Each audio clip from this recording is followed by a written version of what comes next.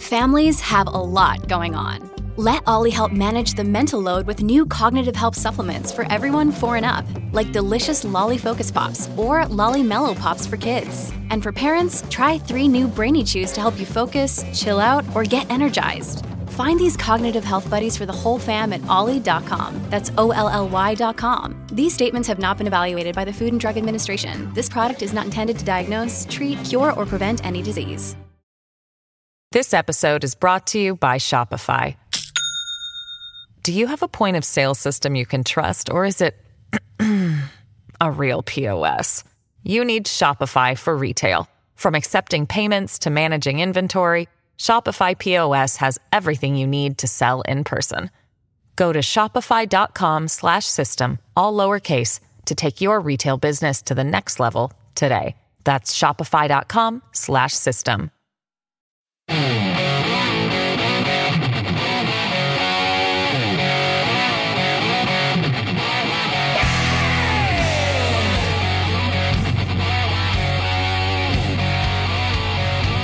Great to have you along for the ride. Thanks a lot for stopping by. Really glad to have this young lady back. Her name is Amber Athey. She's the Washington editor for The Spectator and the author of a brand new book called Snowflakes Revolt, How Woke Millennials Hijacked American Media. How are you, Amber? Good to see you again. I'm doing great. Thank you for having me back. You're very welcome. So last time I had John, people loved it, and people also fought hard for you because of the ridiculousness of you making fun of somebody's outfit. I do notice, though, I've watched a lot of your stuff on social media. Do you not wear any brown at all? Is that? It's pretty rare. You know, people who have high contrast features have to be really careful with brown because it tends to blend in, and that was exactly the problem that Miss Vice President Kamala Harris had at the State of the Union. I mean, it was such a funny comment. It really was, and it was very, very quick. She literally looked like my UPS driver, and not because of her ethnicity or her ancestry, obviously, but because her outfit was like UPS almost paid her money, not that they did, but almost paid her money to wear that outfit, and if she would have had a little UPS pin, I would have bought it. So, I mean, that's all you really did, right? And they tried their best to cancel you.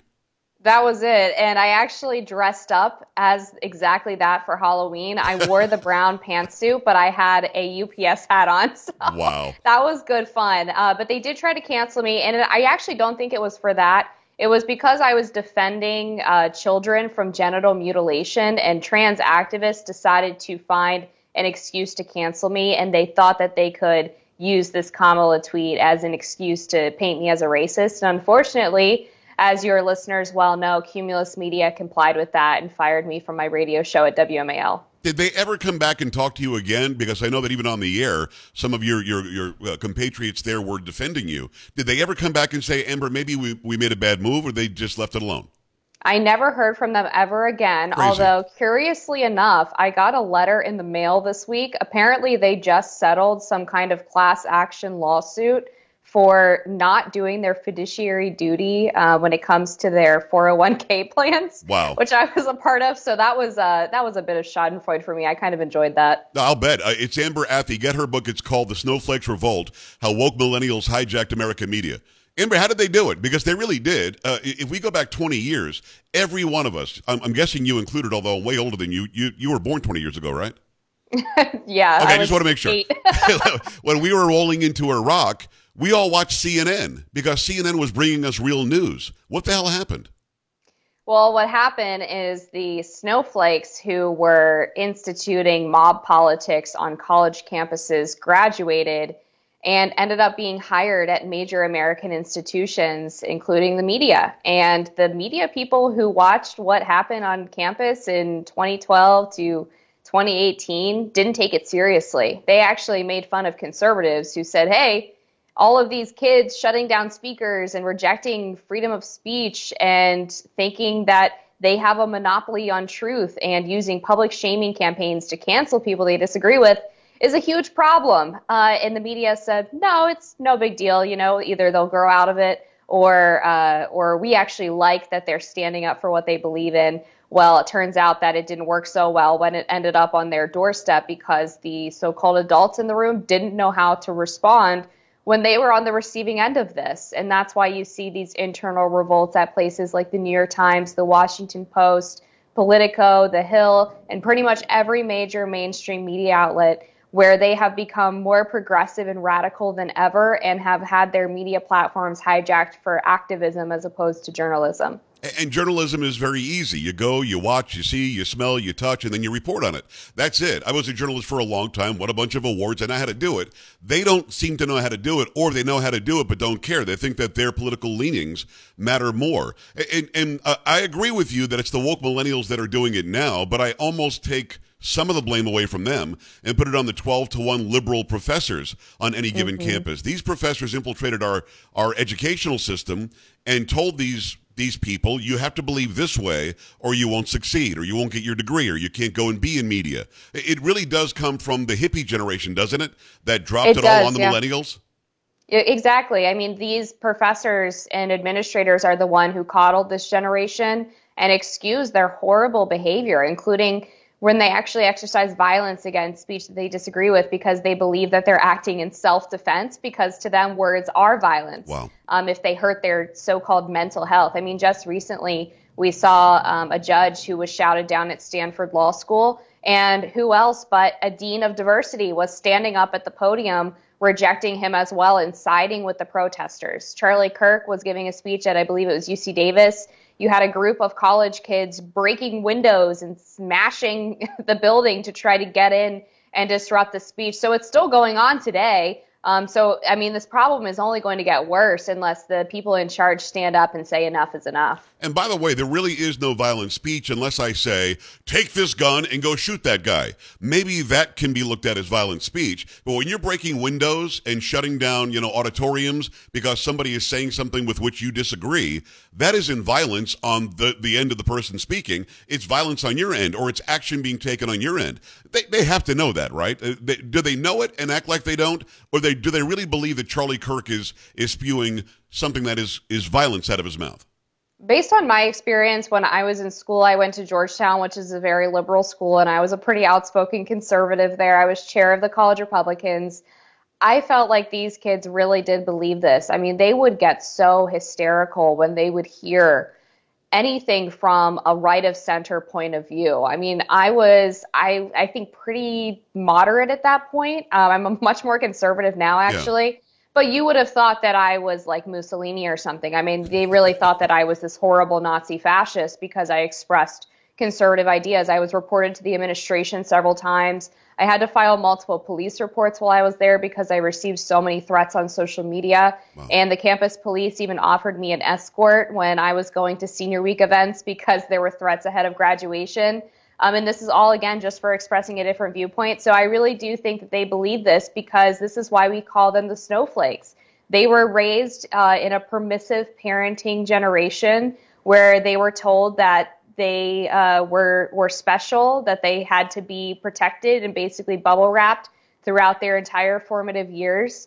And they have not faced any real challenges. And that's left them with a very fragile psyche that makes them unable to deal with differentiating opinions. Amber Athey, her last name is Athey. Go get her book. It's called The Snowflakes Revolt, How Woke Millennials Hijacked American Media. We're looking at places like the Poynter Institute, which is woke now. That used to be sort of a conclave of media experts that were really trying to teach you how to do the job. Then you got the AP Style book that says capitalize black, but don't capitalize white. That doesn't seem to be right to me. And just yesterday, you just mentioned graduation. Yesterday at Grand Valley State University in Michigan, they decided they're going to have 5 graduations. One if you're Asian American, one if you're gay, one if you're trans, one if you're black, one if you're BIPOC, whatever that is. The white people don't get one by themselves. But Amber, we're literally watching a country purposely resegregate. We went through desegregation. It was such a hard thing in this country. People died like MLK. You had Nixon, who desegregated more schools than anybody else. It was a Republican. Now they're pushing for, on purpose, resegregation, calling it equity somehow. What do we make of this? Their politics is about division and about control and power. Exactly. And they're doing this intentionally because it's demoralizing for people. And if they divide people up by race or class or sex or now gender, they can basically tear you away from institutions that actually matter, like the family, like religion.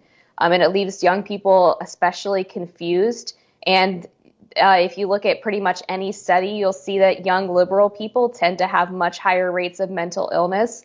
And it's because they don't have the normal social ties or productivity in their lives that lead people to develop a sense of purpose. Yeah. And so I think the radical politics is, in some cases, a side effect of feeling so disaffected because of the way society has really stripped people of their normal identities.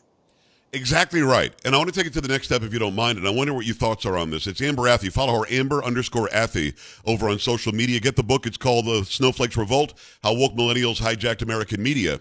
I think they also divide us so that we won't talk to each other, because we really do agree on like 70 to 80% of everything. Then we can argue about the other stuff that we don't agree on. But that's only if we're speaking to each other. It's like the COVID, crackdown. Wear a mask. Don't look at somebody's face.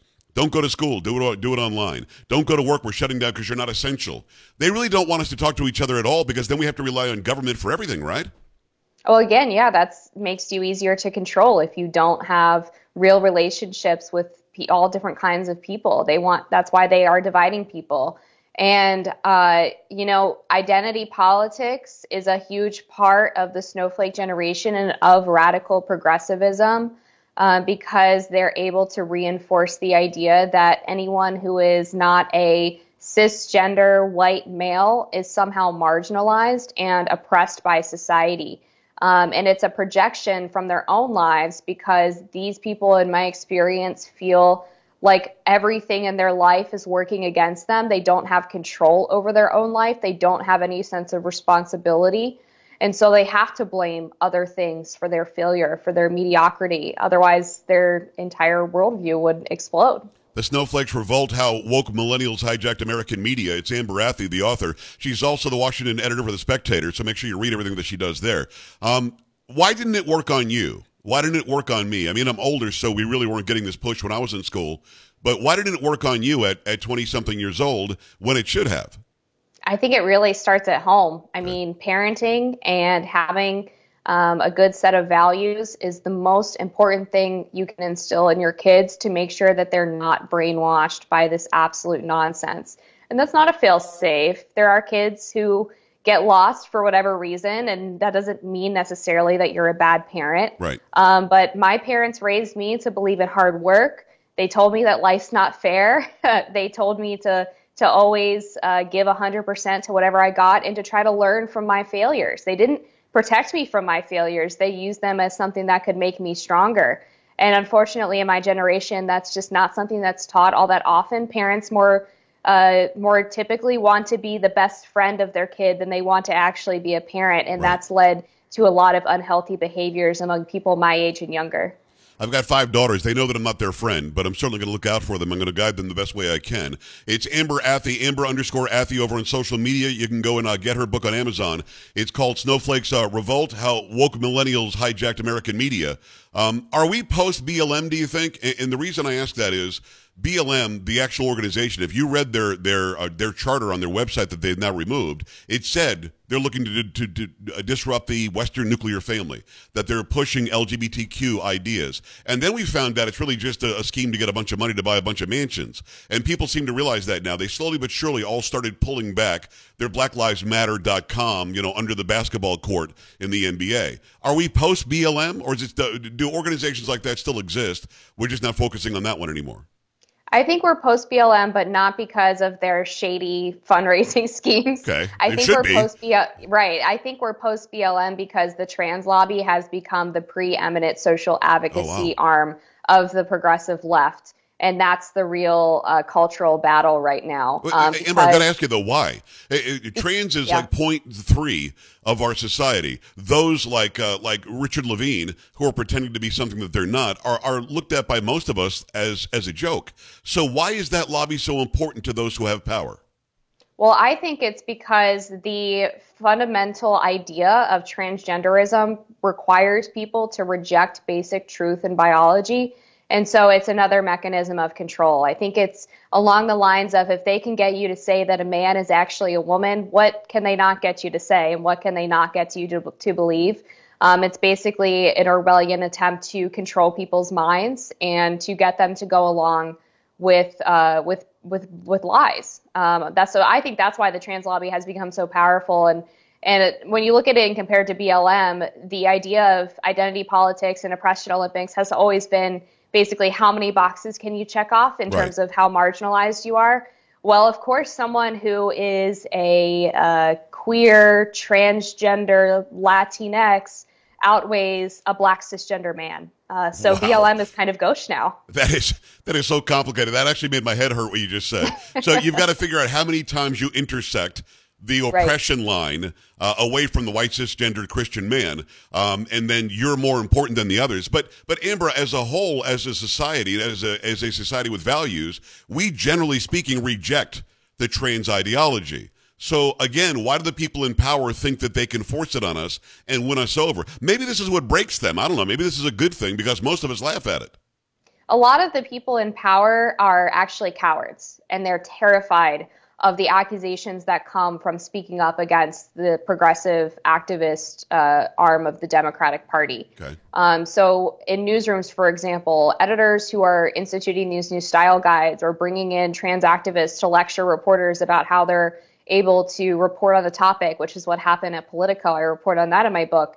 They're doing that because they don't want to be canceled themselves. And also they are usually liberal, so they're more sympathetic to these people. They don't understand really how dangerous this ideology is, so they go along with it in the hopes of appeasing them. But of course, what they don't get either is what the college administrators never understood, which is that the more you appease and give in, the more you incentivize the behavior, and the worse the worse the monsters are that you create. Exactly right. You give them an inch, they want a mile. It's interesting watching local news. Even I'm so sick and tired of hearing things like these are just families that want gender affirming care. There is no such thing as I never had care that affirmed that I'm a dude. I mean, so at the end of the day, that's just a made up thing. But again, if they push back, they'll be in trouble. It's Amber Athey. Follow her everywhere. The Washington editor for The Spectator and the author of The Snowflakes Revolt: How Woke Millennials Hijacked American Media. Go get it right now on Amazon. Amber, come back up, and I love having you on. You're so incredibly intelligent. And I hope we sell 2 million of these books. Thank you. I hope so too. All right. Have a good day. We're back after this. Stay right here.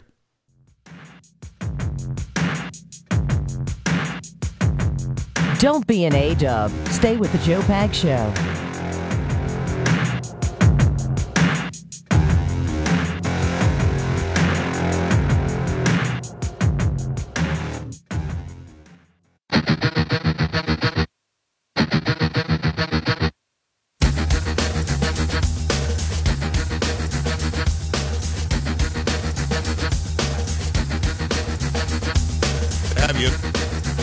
Glad to have you. Thanks. Appreciate you stopping by. It's a weird internet day today. I'm not really sure why. It's very, very odd. Glad to have Amber Athey on. If you missed any part of that interview, no problem. Make sure you stop by Rumble later. You can go to rumble.com/JoePags, or you can go to joepags.com and click on the watch link, and watch will take you right to Rumble. You get the Carrie Lake interview from yesterday.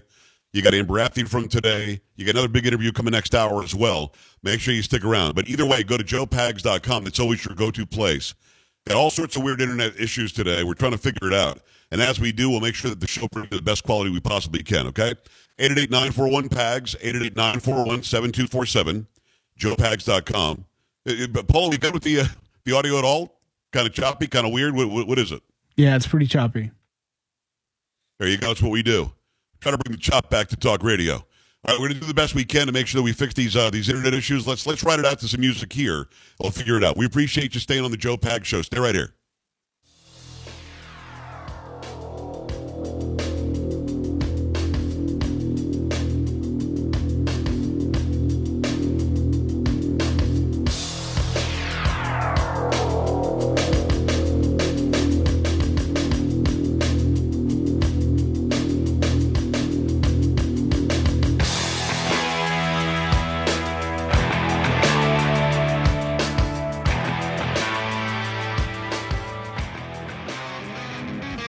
This episode is brought to you by Shopify. Do you have a point of sale system you can trust, or is it a real POS? You need Shopify for retail. From accepting payments to managing inventory, Shopify POS has everything you need to sell in person. Go to shopify.com/system, all lowercase, to take your retail business to the next level today. That's shopify.com/system.